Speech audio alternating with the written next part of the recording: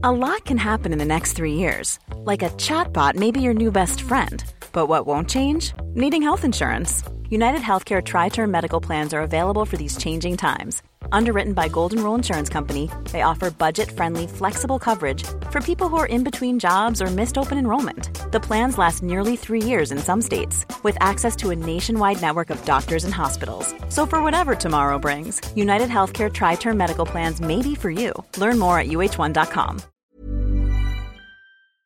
Events over the past year have shone a light on racial inequality across the globe. Australia is no exception. This nation's journey towards a more just, equitable and reconciled identity still has a long way to go.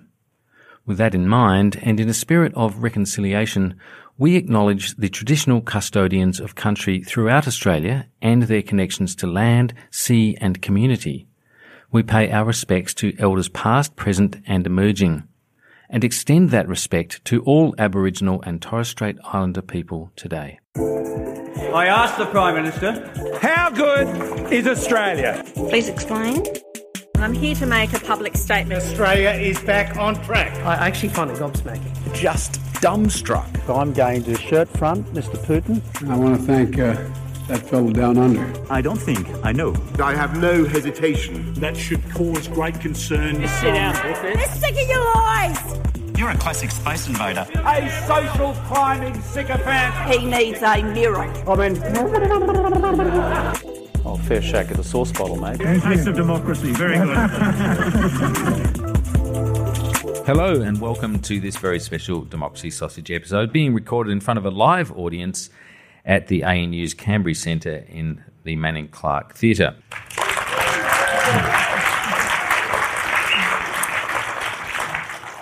I'm Mark Kenny from the Australian Studies Institute and the School of Politics and International Relations here at ANU, and I would first like to acknowledge the land on which we are meeting tonight, that of the Ngunnawal and Ngambri peoples, and pay our respects to their elders past and present. Now, we've got an all-star cast tonight, an all-star panel for this discussion, being recorded just days out from the 2022 election. And there will be an opportunity for you to ask questions. The way we've done this in the past is we've really just allowed it to occur as those questions arise to you rather than doing it at the end, because presumably if you do have a question or some point that needs to be injected into a discussion, you want to do it when that particular discussion is occurring. So we have a microphone at the bottom of each of these two stairs. And if you make your way to those, we won't have a chance for long discussions or for multiple questions, but I think we can fit a few in and would be very happy to do that. Now, joining me as usual is the political scientist and director of the ANU Centre for the Study of Australian Politics, Dr. Maria Taflaga. Welcome, Maria. Hello, Mark. Hello, everyone. Also back with us, I'm delighted to say, is Emeritus Professor Judith Brett, author of countless books and articles and Australia's foremost expert on the Liberal Party, although she may now be well over writing about it. I just overheard her saying. And of course, Judith is the author of, as I say, a number of books, a very brilliant one in 2021 called Doing Politics, which I highly recommend to you. And just before that, in 2019, she had a very well-titled book called From Secret Ballot to Democracy Sausage. So welcome, Judith. Thank you. Very pleased to be here. Indeed, I should say welcome back, because you have been on Democracy Sausage before as well. In fact, this is also the case for our next guest. Finally, Sky News chief anchor and one of the press gallery's wisest observers of the political landscape, Kieran Gilbert. Welcome back to you, Kieran. Thank you. Thanks, Mark. Now, we're just going to have a discussion about where we are in this election campaign. There's so many issues to discuss, so many elements of this election campaign. We're all on the edge of our seats, wondering how it actually gets answered in the next 72 hours or whatever it is. Maths was never my strong point. So it's very much in the hands of the voters. A lot of people have voted already, but there'll be plenty more people to vote. And not long after this time on Saturday night, we'll know whether there's been a change of government or not.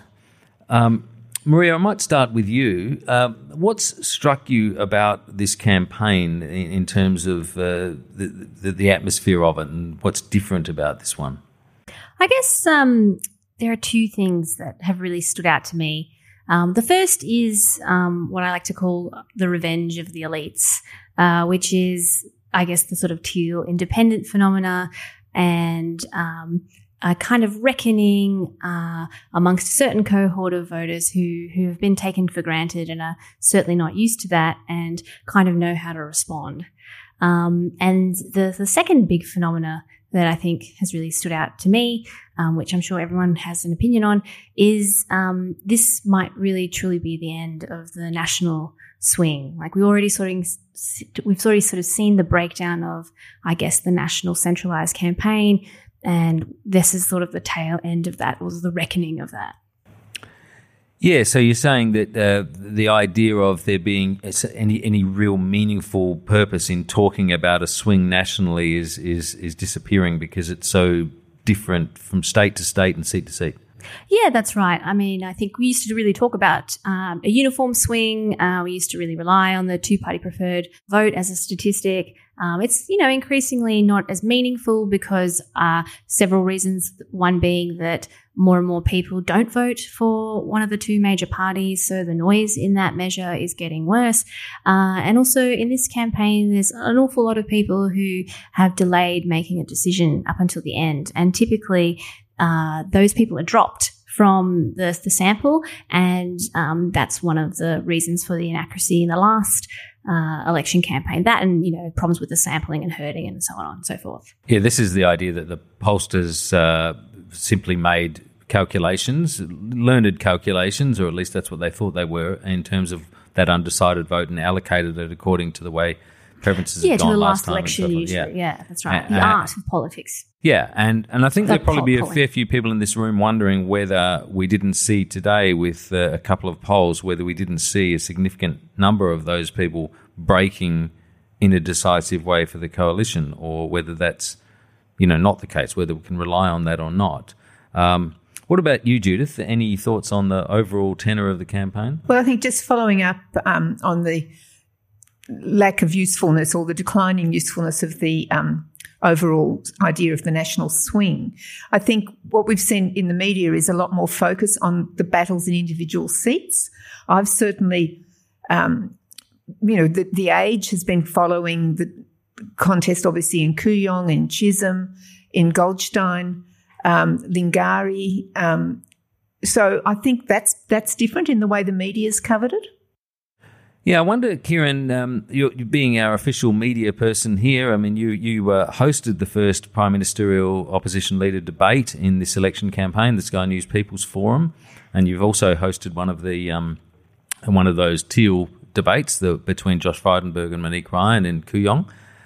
What's your response to that observation that there's a much more kind of granular approach to the way these elections, or differential approach to the way this election is being covered? I would say that what we're seeing in this, to respond to what Judith said, and also your sort of helicopter view, what we're seeing is the flip of what happened in 2019, in my view, where Bill Shorten was pulled in different directions on climate issues. This is happening to Morrison as we speak. And this is on show with the Teal Independents, and they're trying to sort of get some equilibrium between that and what they're saying in Queensland. Now, I'm advised that the Nationals polling fell dramatically when Matt Canavan said net zero is dead recently. I think what we're seeing as well as part of this election is the end, and I think it comes as a relief to many in this room, the end of the weaponisation of climate and climate wars.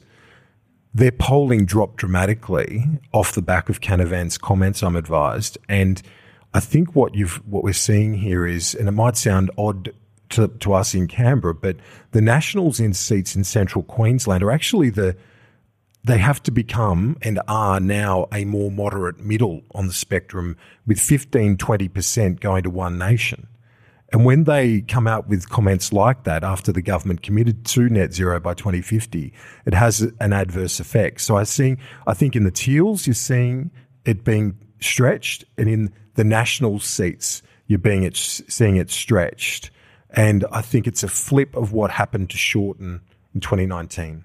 What is wrong with Matt Canavan? Tell us. What's that, sorry? What's wrong with Matt Canavan? What's his deal? Tell us, Kieran. Sorry, Mark. That's above my pay grade. I'm not sure. Well, it's an interesting question because I've been thinking about, as I guess all of us do, as we think about the various scenarios that could occur with the election, if it goes decisively one way or the other, and what happens to the loser and so forth. And one of the things that occurred to me was that there would be those pressures you talk about inside on the Conservative side may result in a number of people breaking away. We already saw George Christensen break away from the LNP in Queensland, and he's lining up as a Senate candidate for One Nation. Canavan, armed with a 6-year sinecure from the voters, might decide, well, he obviously isn't campaigning for them if he's going to do them material damage. And you're also seeing it with Palmer's spend. This is another big point of differentiation with the last campaign. In the final weeks, it was all zeroed in on Bill Shorten, his tens of millions of dollars. Everyone would see his advertising is now on both of them. And I think that is an important development in this campaign as well. So again, on the right, it's a splintering and a stress for Morrison. And Mark, just to go back to your point about have we seen a tightening, I wouldn't be making too much of that. I don't think we're seeing a tightening to the extent that we did last time. And I think Labor is very much ahead and in the box seat to win this weekend. Well, let me draw you out on that because the numbers in Resolve and I think in Essential were 51-49 two-party preferred, which is quite a bit different from the the 53-47 type lead that Labor has enjoyed for most of this campaign, and even bigger in some polls. You're not worried about that. Not concerned about that in terms of its reliability. Labor people, senior Labor figures I've spoken to in the last few hours and today, throughout the day, and as recently as an hour ago, are saying their tracking has not budged. Their tracking polling of all the key seats hasn't moved. So I'm not saying it's a rogue poll, but it might be a variable poll, and I don't think it's happened. I don't think we're seeing a tightening to the extent that poll suggests. It's based on, sorry to sort of dwell on this point, but it's based on a fairly low primary vote for Labor. I think of 34. 31. 31 now, yeah. That's right. It was what 34. That poll said. That's right, yeah. Now, Resolve's had a very low primary vote for Labor quite consistently. And I wonder whether their methodology is just different. I guess these are the sorts of ins and outs that can be talked about after the election. But yeah, it's really, really interesting because as soon as you get a very low primary vote like that, of course you're going to calculate a significant drop off in the two-party preferred. The other thing that's really interesting about this, and I guess you were sort of making reference to this, Maria, is not so much the undecideds, but the people who are saying I'm not going to vote for either side. That poll today had 34% of voters saying they were going to third parties. Now, that doesn't mean that's where their vote ends up, of course, in a lot of lower house seats. But, sorry, where you go? Well, yeah, I mean, I think in the last election it was 1/4. And, this is an almost 10% increase if that poll is accurate. That is enormous. That is more than 1/3 of the vote that is going to neither of the major parties, or at least not in the first instance. And that's a major change in, I guess, the sort of long run voting patterns in this country. Australia was the sort of poster child for really high levels of party identification. Essentially, the way you voted in your first election, you'd vote that way till you died.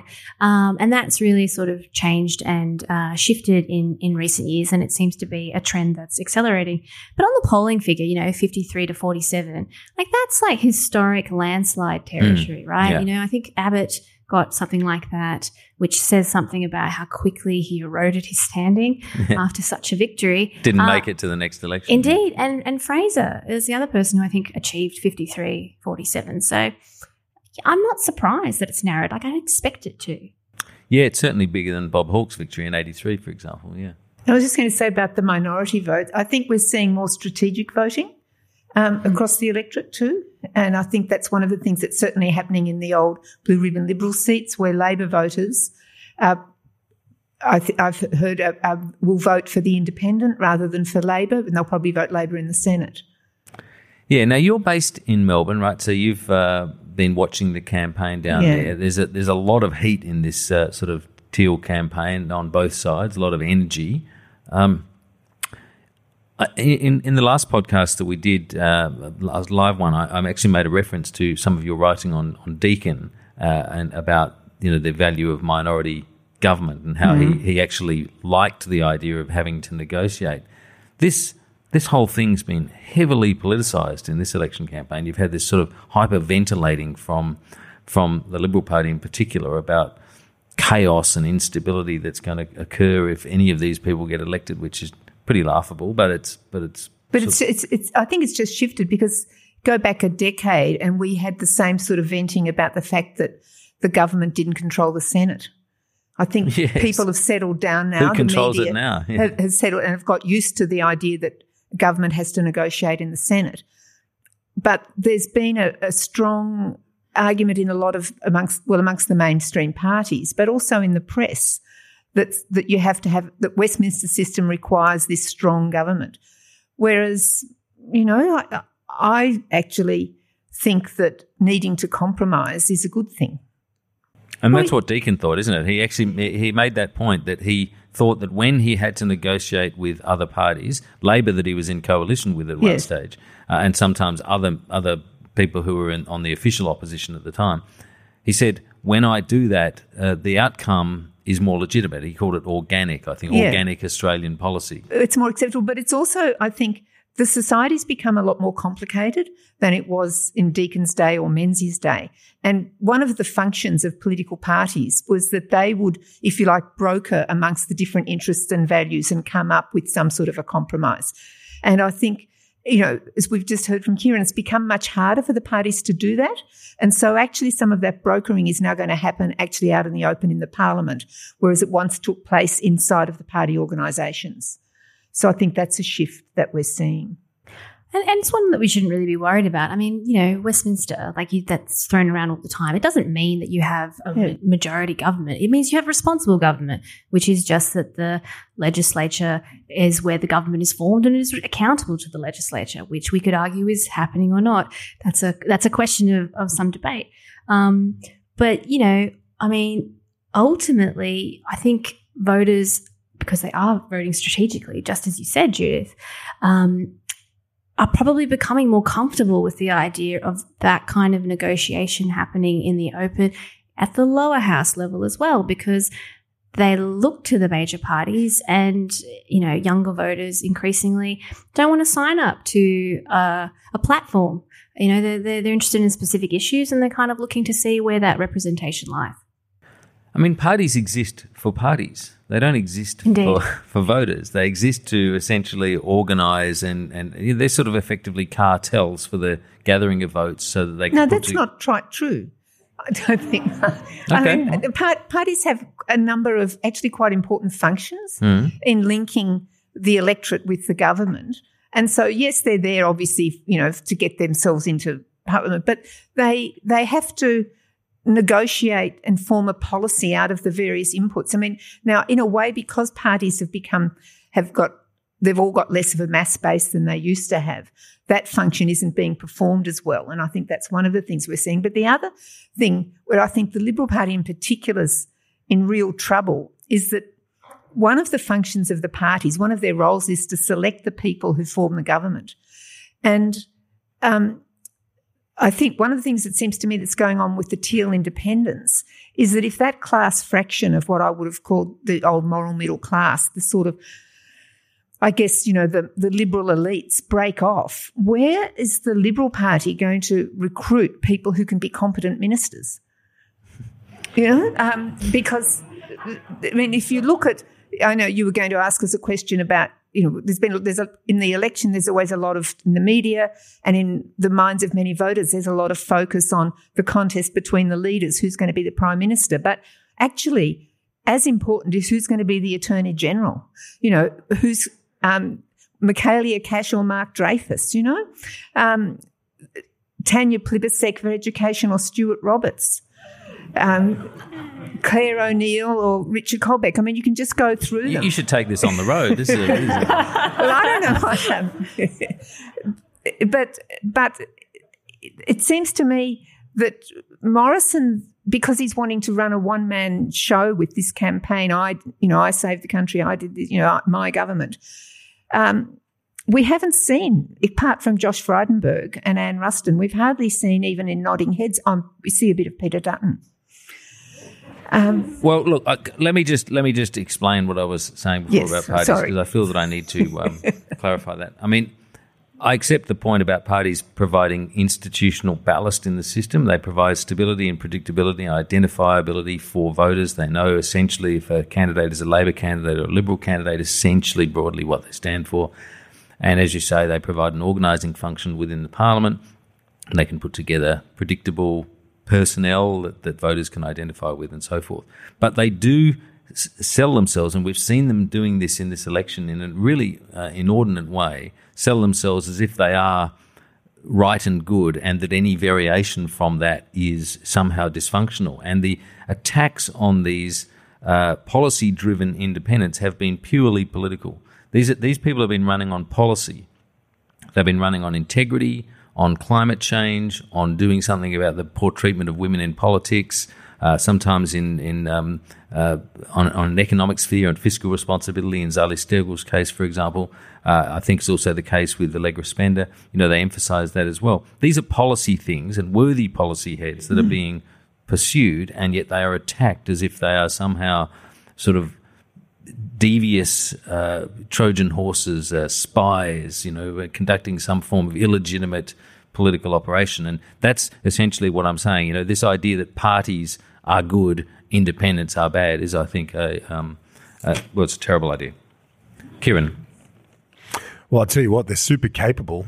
They're super capable, the independents running. I mean, the paediatric professor and surgeon in Monique Ryan, Allegra Spender, incredibly intelligent, articulate, Zoe Daniel, acclaimed journalist. I mean, these are potent, successful women. And the people we already have there, Helen Haynes, Rebecca Sharkey, Zali Steggall, these are conscientious, to put it in American terms, conscientious lawmakers actually putting forward things, progressing policy.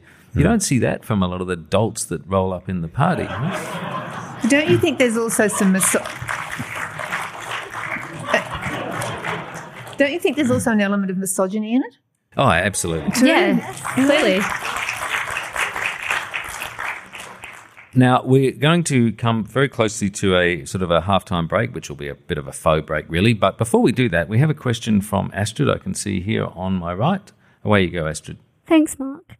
Judith, you mentioned the Westminster system and also popularity politics in that. Today at Press Club, Sky News colleague of Kieran's, Andrew Clennell, was told, in effect, by Laura Tingle when he was attempting a gotcha to Anthony Albanese to sit down, Andrew, to which he promptly did. However, what impact do you feel these gotchas have on the public's influence on their votes? I don't think I have a particularly well-informed view on that. So I think it probably has a bit of an impact because it provides grabs for the undecideds. But I don't, and you hear people saying, well, after Albanese fluffed the employment figures, well, he's not up to it. I've heard that said by a few people, but there's a lot of other things, was the charge, wasn't it? Yeah. Is that more important than not turning up for the bushfires? Well, it's certainly more current. It's an interesting point. Having said that, I would defend. I think it's a difficult one. Mostly the gotcha becomes a problem if you get got, right? Which is to say, if you've got a good answer for it, the question's gone away, right? And some of them. And the good answer might be the one Adam Bant gave at the press club where he said, Google it. That might be. But I don't think that necessarily would have worked for Albanese on that first day because, here he was presenting as the alternative Prime Minister. The charge was that he wasn't as economically literate or up to speed. He didn't have the background in terms of his ministerial responsibility. And that question got asked. If he'd answered it, would barely have been reported. It's the way it went after that. And I don't know whether you want to add anything, Kieran, here, but I didn't think that was I don't think today's question was in that category anyway. I thought what he was asking, from what I understood, he was asking Albanese if the young man that he had been in the left of the Labor Party was looking at him now, what would he say? Which I thought he did ask him to rule out tax cuts. Tax increases. Yes. And then Anthony Albanese just he did respond in the end. He said, well, if you haven't been following, we've got a multinational tax. We've announced. A tax increase. That was the question. I actually, people, some of my colleagues in the media and so on have been critical of Albanese's campaign. I think he's actually, and this might be counterintuitive to many listening to this, but this is my view, I think he's had a good campaign. I don't think those things matter that much. I think that it sort of slips off the radar pretty quickly. And I think if you look at the key moments, like the press club today was his best performance in the campaign. Agree. And his debate performances were very strong. If he didn't win all of them, they were draws at worst. And then the launch, he did really well. I don't think he's had a bad campaign. A couple of slip-ups. I mean, honestly, who hasn't slipped up at work? I mean, we all do, and I think he's authentic. Well, didn't the PM flatten a kid today? Well, yeah. So for those who missed it, he check it out online. He slipped in. It's not a great metaphor for the final days of the campaign, but he's got it. My view is he's authentic, and he might have had the odd sort of slip up here or there, but really, if you look at the substantive key moments, he's done well, and he's been building through the campaign. And I as I said before, I still see Labor as being in the box seat, and that he is most likely to be sworn in as Prime Minister within a few days. Maria, we're just going to take a quick break, and I'm going to invite you to respond to that, because I see you had some points to make there, and I think we'll just get the break in now, and then we'll come back in a moment. Life is full of what-ifs. Some awesome, like what if AI could fold your laundry? And some, well, less awesome, like what if you have unexpected medical costs? United Healthcare can help get you covered with Health Protector Guard fixed indemnity insurance plans. They supplement your primary plan to help you manage out-of-pocket costs. No deductibles, no enrollment periods, and especially no more what-ifs. Visit uh1.com to find the Health Protector Guard plan for you.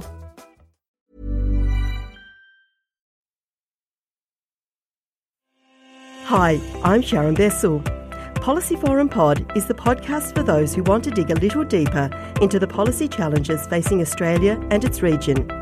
Each week we bring together expert analysis to tackle the big issues facing our region and to propose policy solutions. It's insightful, it's positive, and it's always fun. Policy Forum Pod is out every Friday. You can find it on iTunes, Spotify, or wherever you get your pods. Or find us at policyforum.net/podcasts. Welcome back. Kieran was making the point before about Albanese's campaign. I could see you were raring to comment, Maria. Well, I think on the question of gotchas, right, they're ultimately trivial questions. So I'm not surprised that they probably don't matter because they're ephemeral. They're only important if they actually reveal something about the character or the hypocrisy of the person being asked. And that's perhaps why, a politician who sort of claims to be one of the people can't then say what the price of milk is.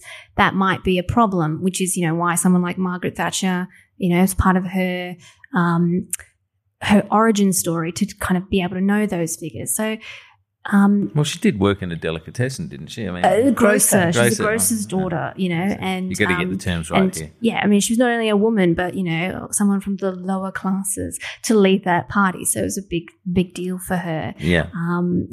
But I think that's the thing with gotcha questions. I mean, what are we trying to learn? And Andrew Clennell was being, pretty cheeky, inviting Albanese to reflect on his past, but then also saying, please don't talk about your backstory, So I think Albo gave him as good as he got, ultimately. I don't think it was much of a gotcha. It was he was just being cheeky, I think. It's been a long campaign, and I thought that Albanese took that with good grace. He said, well, I'm going to do it anyway, and sort of made That's right. He came off the better. Yeah. In that. But I also think with Albanese, we're getting a different style of man to what we've been used to with if you think of Abbott and not so much Howard, but Abbott and Turnbull and Morrison. We've got these incredibly self-confident men who fill the room, if you like. And Albanese is not that sort of a person. And I think it'll be actually very refreshing. I mean, I've been thinking, like what Chifley was like, he's a soft, he comes over, basically is less egotistical, I would have to say. I've often go back to my colleague Graham Little, who had a theory of a strong leader and a dependency leader. And I think what we're getting is a shift from the leader who's all about, I'm really strong and I'll protect you from the threats. And Morrison's been like an ersatz strong leader because he projects as strong, but then he actually doesn't deliver. But we're getting someone who's talking about we and compassion and, and that's got its own dark sides as well. But I think it's a shift of style of leadership that we're seeing with Albanese. And so because we're so used to looking for that strength, I think some of Albanese's strengths are not as obvious. What I thought was really interesting, like listening to you talk, Judith, I was thinking about, I watched the Lee Sales interview with Scott Morrison on Monday, and it occurred to me, this was like the first time, apart from the launch, I suppose, he was actually trying to defend his government's legacy, like all campaign. I mean, what has he been talking about? Like, Boogeyman over here, Catherine Deves stuff. I mean, if they've got a good economic story to tell, why haven't they been doing that? Like, why am I only hearing now that you saved the country at the 11th hour? Like, I just found that really sort of striking, and I think it says an awful lot about, I guess, where the government is at in managing its own legacy and its ability to sort of even tell a sort of story about itself that isn't ultimately about kind of phantoms and boogeymen that they're effectively trying to create. Kieran, is that a function of a defensiveness, the same sort of defensiveness that another defensiveness that characterises the Morrison campaign is his inability to go to whole parts of the country and campaign in his own bloody electorates? In Liberal-held seats, Morrison is kryptonite. Yeah. That's an extraordinary circumstance. It is. And I'm sorry, just to finish the point, I was thinking in relation to Maria's question about, why am I only hearing about this now, this record? Well, perhaps the Tracy Grimshaw interview explains that defensiveness there too. Yeah, and, I could be wrong and maybe he wins on the weekend, but if you've got a Prime Minister who can't go to half a dozen of his own seats, that's not a good start. It's not a good look. And the other, to go back where we were at the start of our discussion, Labor's advertising in 2019 was, I don't know if you recall it, but it was very average. It was partly due to the fact that Scott Morrison hadn't been in office for that long, so they didn't really have a chance to characterise him, and they were still talking about him as the top end of town. They were campaigning against Turnbull. So, they weren't able to regroup on their campaign for Turnbull, for the daggy dad that Morrison portrays himself as. This time, Labor's ads are right on point. Right, they are absolutely devastating. And so if you look at some of those structural things, like he can't go to 6 or more seats, You've got Labor's ads much more effective in 2022 than they were in 2019. It just is part of that broader picture where it says to me, and as Judith said earlier, made eloquently the sort of broader issue about the elites, liberal elites, and you're fighting too many battles, and I just don't see how that translates into a majority, even a minority government for them.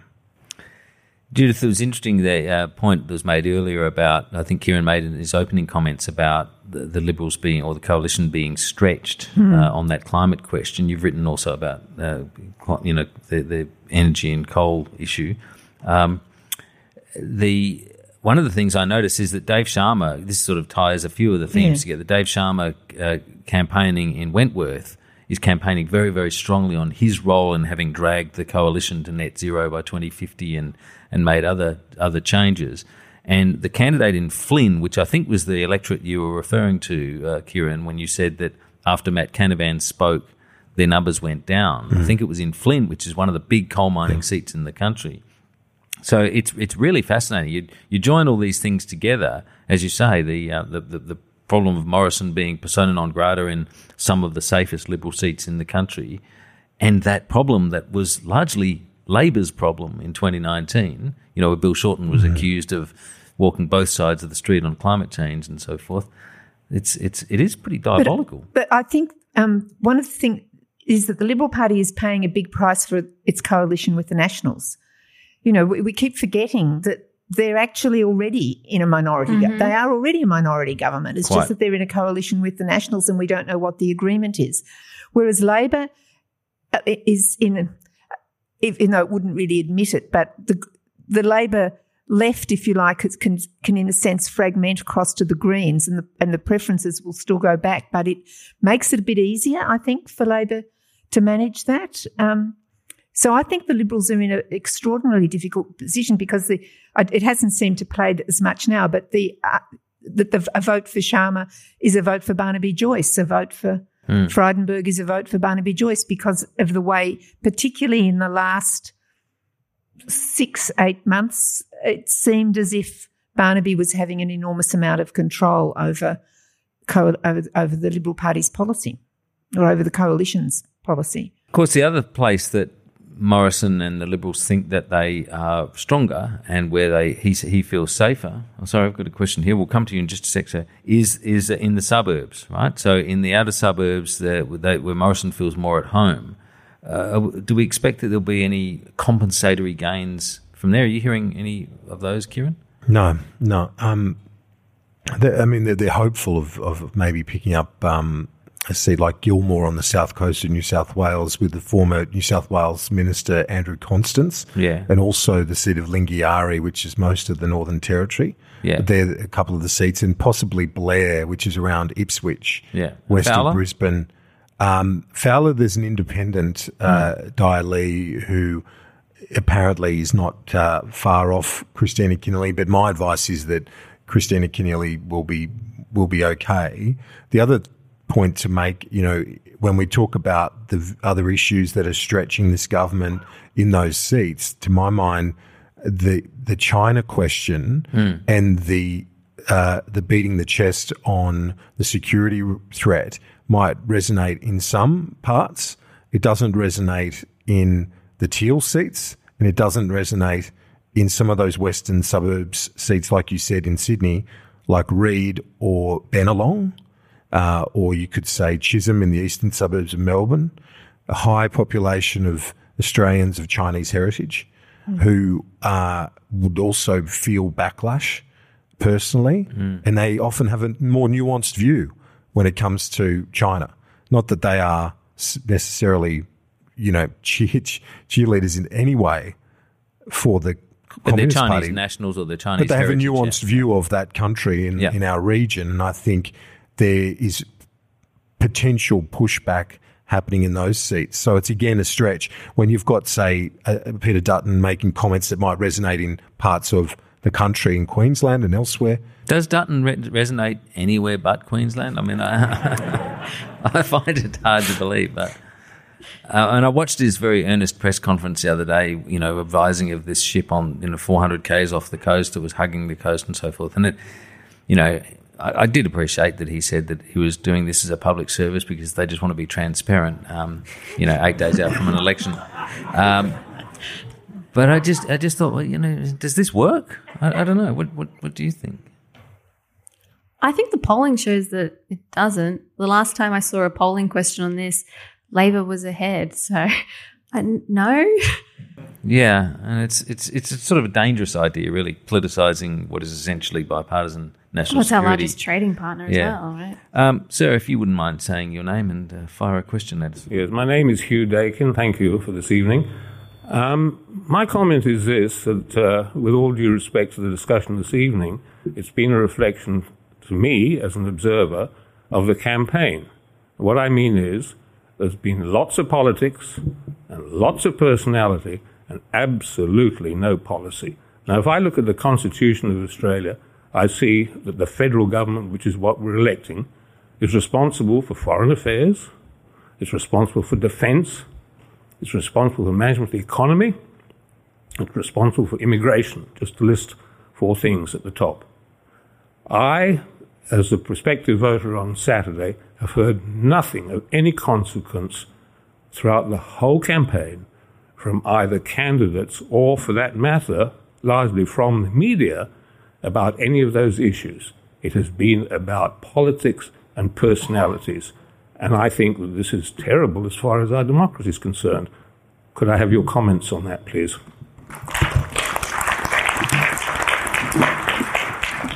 It's a good question. It hasn't been a big policy campaign, has it? I mean, partly because of the convergence in... No, I think it's Morrison's fault, I think, because of the way in which the 2019 election went. Labor had a lot of policies, many of which were well thought through and would have actually, I think, made the country a better and fairer place. And Morrison just came up with no policies at all, and he made Shorten and the Labor government, the Labor made them out as if they were the government, and that they were as if their record was what we were voting on. And I think Labor at this time had no option but to run a small target campaign, because you can see how even with the very small difference over housing policy about superannuation or the government having some equity, Morrison's made a meal of it. And Morrison was just sitting there all the time, it seemed to me, waiting for Labor to put its head up so he could make Labor the story again and rerun the 2019 strategy. So I think that's one of the reasons we're seeing what you're commenting on. Maria? Well, I think that's actually very well put. I guess I would add, I think it's not that there is no policy. Like, there is some policy, in the sense that there is a differentiation, I guess, between the, heuristics or litmus tests about what kinds of governments the two parties will be. I think if you are a voter, given what is on offer, you could have a good guess that Party A will do more likely to do X and Party B would be more likely to do Y. Is that good enough? No, it's not.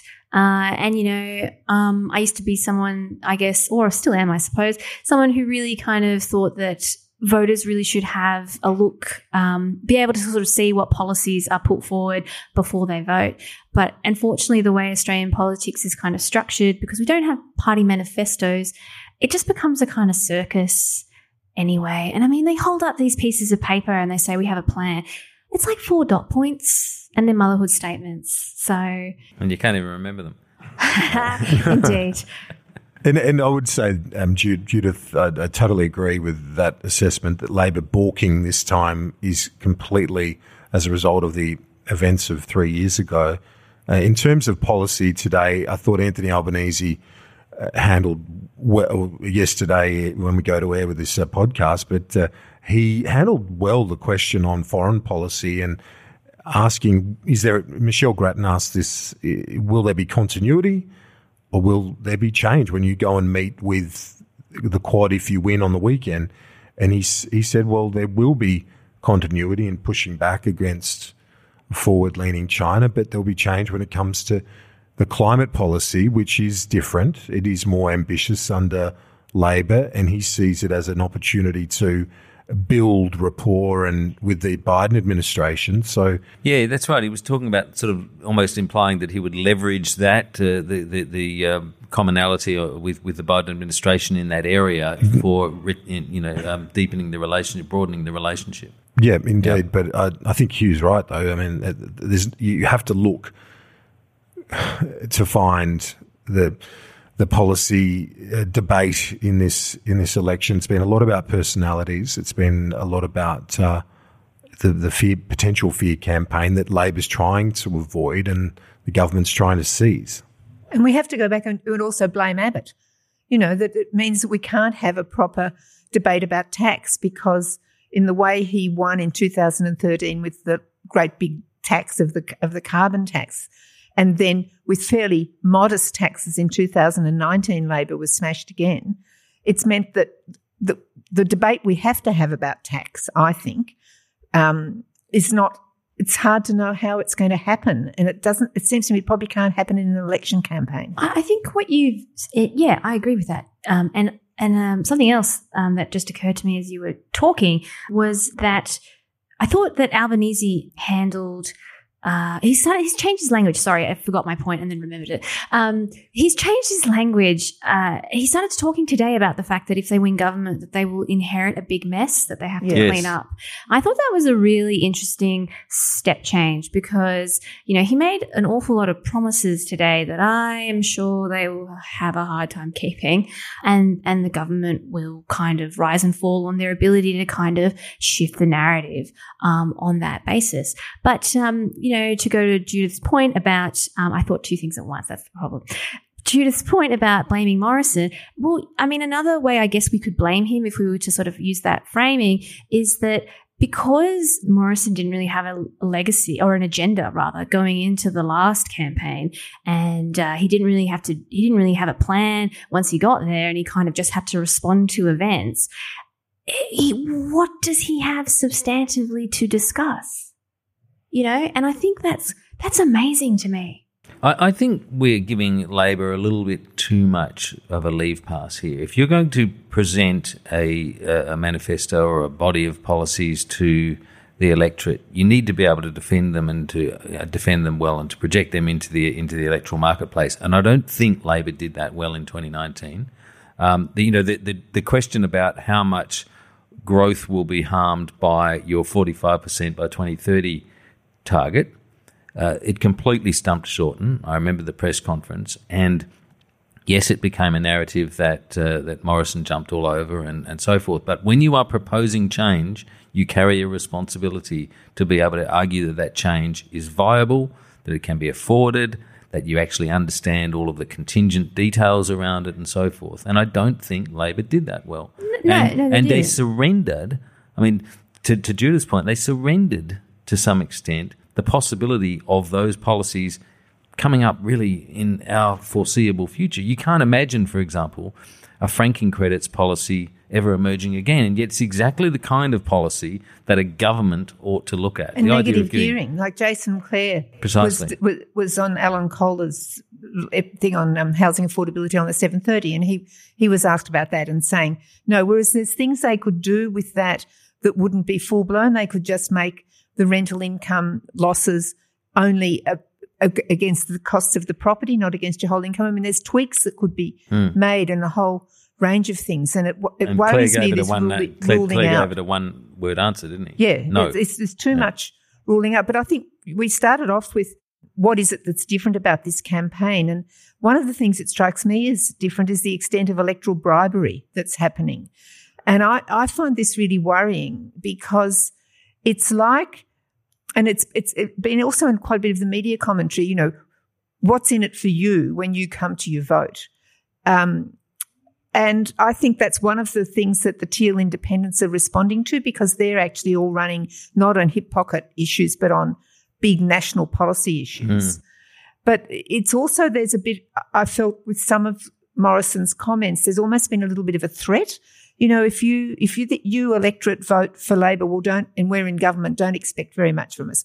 Now, I'm speaking a bit as a Victorian here because there is a bit of a sense in Victoria, and Dan Andrews has been running with this, is that we've been being punished, basically. Well, you're speaking inside a university as well, so we know a bit about that. Well, that's right. And the implosion of the universities, I think, under coalition, well, that's another big story. Sir, if I can invite you to ask Hello, a question. It's you can answer Ian it as here. well if you like. Daggy Dad, 4 kids. I've got 4 adult kids, 2 nurse paramedics. A nurse has just started this year, and the last one is a pharmacy assistant.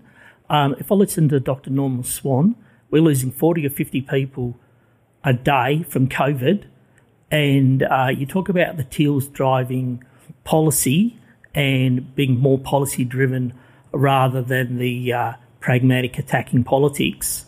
I'm just curious, given apparently the current Prime Minister for the pandemic one-handed, where we sit into the future. And if I understand from the Sky side of the fence, there will be a change in government, but I don't see as an undecided voter what the plan is going forward for the workforce and for the healthcare system. And we're an ageing population, and everybody tells me there's not enough money in the system. And it seems to me that I can't understand why something so important to all Australians, doesn't matter where you are, whether you're in Alice Springs, you're in Canberra, young or old.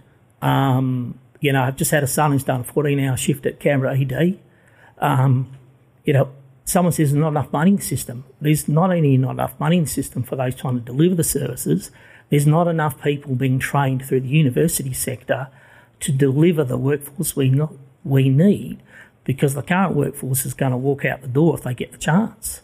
So I'm just sort of interested in the panel's point of view about there's been very pragmatic bits and pieces of healthcare policy announced by the majors, and the Teals just are in there from an influence and negotiation point of view. If they get some sort of sense of balance of control, I'll leave you there, and I'll be interested in the panel's views.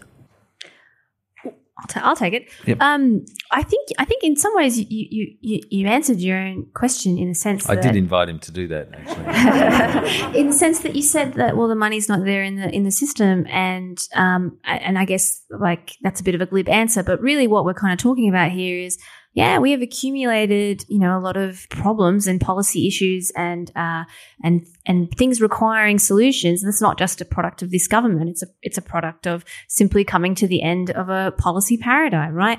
And we're kind of looking for, I guess, a new model and a reinvention of our institutions and our social services. And so that does mean a conversation about tax, and perhaps, you know, the Boffins and the Labor Party are banking on a second term where they tackle some of these issues. The second issue is that with all the things you mentioned, mostly fall in the domain of state responsibilities, and it goes back to that problem that we have in Australia about the vertical fiscal imbalance between the federal government and the states, and the fact that the states are responsible for delivering services, the feds have all the money, and people increasingly want the federal government to fix stuff, but they don't actually have the actual levers. And we know what the federal government's like at fixing stuff anyway, which is, if I could use the term, They shit don't house. run a hospital, do they? We saw it during the pandemic. I mean, it's not the federal government's strength, that sort of direct service delivery. I thought just in the time we got left, I might sort of go to this question that we touched on before about, I suppose we were talking around this idea of what brought Labor to its, let's say, minimalist position in this election campaign. If Labor doesn't win, and that's possible, it's entirely possible. What will be the analysis of that? I mean, in a sense, I think the obvious one will be it rolled itself into too small a ball and did not give, even against an unpopular Prime Minister who could not campaign in bits of the country that his own party holds, and who had all these other problems, had all this legacy, and yet Labor didn't give voters, and this does seem to be coming out in some of the Vox Pops, didn't give voters enough reason to change and come across. Yeah, where do they start? I mean, it's a diabolical unmitigated disaster if that's the result for them. Yeah. But by the same, I don't even know where you start with that, Mark. But I think what you've seen is during this campaign, a number of Labor figures emerge as future leaders. Jim Chalmers, Jason Clare, among them. And then if you flip it, what does the Liberal Party do if they lose their treasurer? I mean, where does that all end up in terms of who leads that party? So if you look to Sunday, Monday, there are serious questions facing the loser. And in some respects, I don't even know where you start with the Labor question, because they tried one option, they've tried the other now. And if they don't win, well, they've lost a generation of political figures through their prime who would not have been in government. Yeah, that's a good point. There'll probably be an exodus from one side or other after this, won't there? Because it is kind of sort of becomes quite a generational question. Did you want to say something? There was an exodus of Liberals after the last, before the last election, when they thought they were going to lose and they didn't. Yeah, that's true. So they haven't got much left. Seems to me, in terms of ministerial talent. Sir, just quickly. Yep, I'll try and be quick. Hi, my name is Mitchell. My question's around media and media ownership. Sorry, Kieran. But we have seen Kevin Rudd pop up in the campaign, and he's a big campaigner of a royal commission into media ownership. Why does the panel think that we haven't seen it as a key issue in the campaign overall from both Labor and Liberal? Thank you. Well, I think you don't want to poke the bear. Yeah. They're self-interested. Precisely. It's not a good time. A bit like talking about tax. Elections are not a good time to be talking about media law and creating enemies. I'd like to make a comment about it, because it's fair. It's fair enough. The reason they're not backing it is because neither side of politics is going to back it, because it would be against their interests to back that idea at any time, let alone in an election campaign. Kevin Rudd and Malcolm Turnbull, the two protagonists in this, were among the most engaged media practitioners. And by that I mean working with every organisation, including the place where I work. And if you look at Kevin Rudd, the fact that he lost the prime ministership, I know that he's trying to sort of get vindication now, and maybe there are many that support him on that. But fundamentally, he lost that prime ministership because of his own dysfunctional relationship with his colleagues. That's the bottom line, and we're seeing now this rage. And fine, he can do it, but he won't get political support from either of the major parties. It won't. It just is not going to happen. Yes, I think that's true. I think I agree with that. And I had been at News Corp myself during that period when Rudd was Prime Minister first time round. And, I absolutely concur with the point that he was a very, very assiduous player of the media game, behind the scenes, contact with editors and so forth all the time. Politicians do that. They curry favour, they build relationships, and yes, it all went south. And there's a legitimate debate to be had about media ownership in this country, and often I think wrongly talked about purely in terms of diversity. I don't think it's just about diversity. It's about standards. But I think it's unlikely that it's going to be driven forward by anyone. And as Maria says, in a sense, it's pricking the bear, and you just don't get that. Yeah, I think diversity is a serious issue. I mean, Australia is one of the most concentrated media markets in the Western Democratic Hemisphere, but I guess we are sort of seeing a fragmentation, I suppose, about where people get their news. That said, though, we do know that one form of media will, TV and radio, for example, especially that commercial radio, they will follow the lead of the local newspaper. So it does matter. And it's probably something that only government can kind of come in to sort of correct, because it's a form of market failure. We have places where we have news deserts. And there is clearly a space for public interest journalism. And it probably does require some form of state intervention to sort of see that happen. I have no idea how that would happen, but yeah. Well, I guess we have some state intervention at the moment by virtue of the existence of a public broadcaster. Indeed. Yeah. Certainly state inclusion in the marketplace, and long may it be the case. I think we're going to have to leave it there because we've been going for quite a long time. It is an important moment in this country's history, a couple of days out from an election, and so I think hopefully our listeners, when they're listening to the recording of this, will have stayed with us for that very reason as well.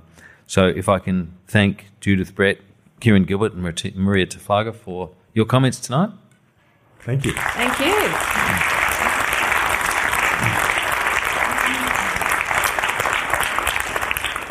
And before I go, can I just do a couple of other thank yous? Thank ANU Vice-Chancellor Professor Brian Schmidt for his ongoing support for this program. It's been very enthusiastic. Also, Professor Ray Francis, Dean of the College of Arts and Social Sciences, and Professor Sally Wheeler, who's Dean of Law and Deputy Vice-Chancellor for International Strategy.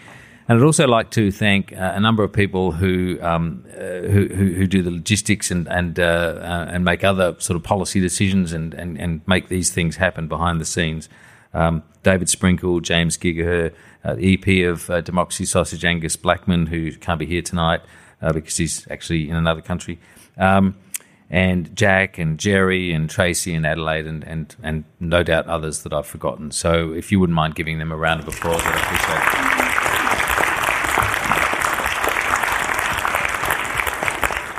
And Democracy Sausage will be back next week with a show that I haven't even thought about yet because it may be a different country. Thank you very much.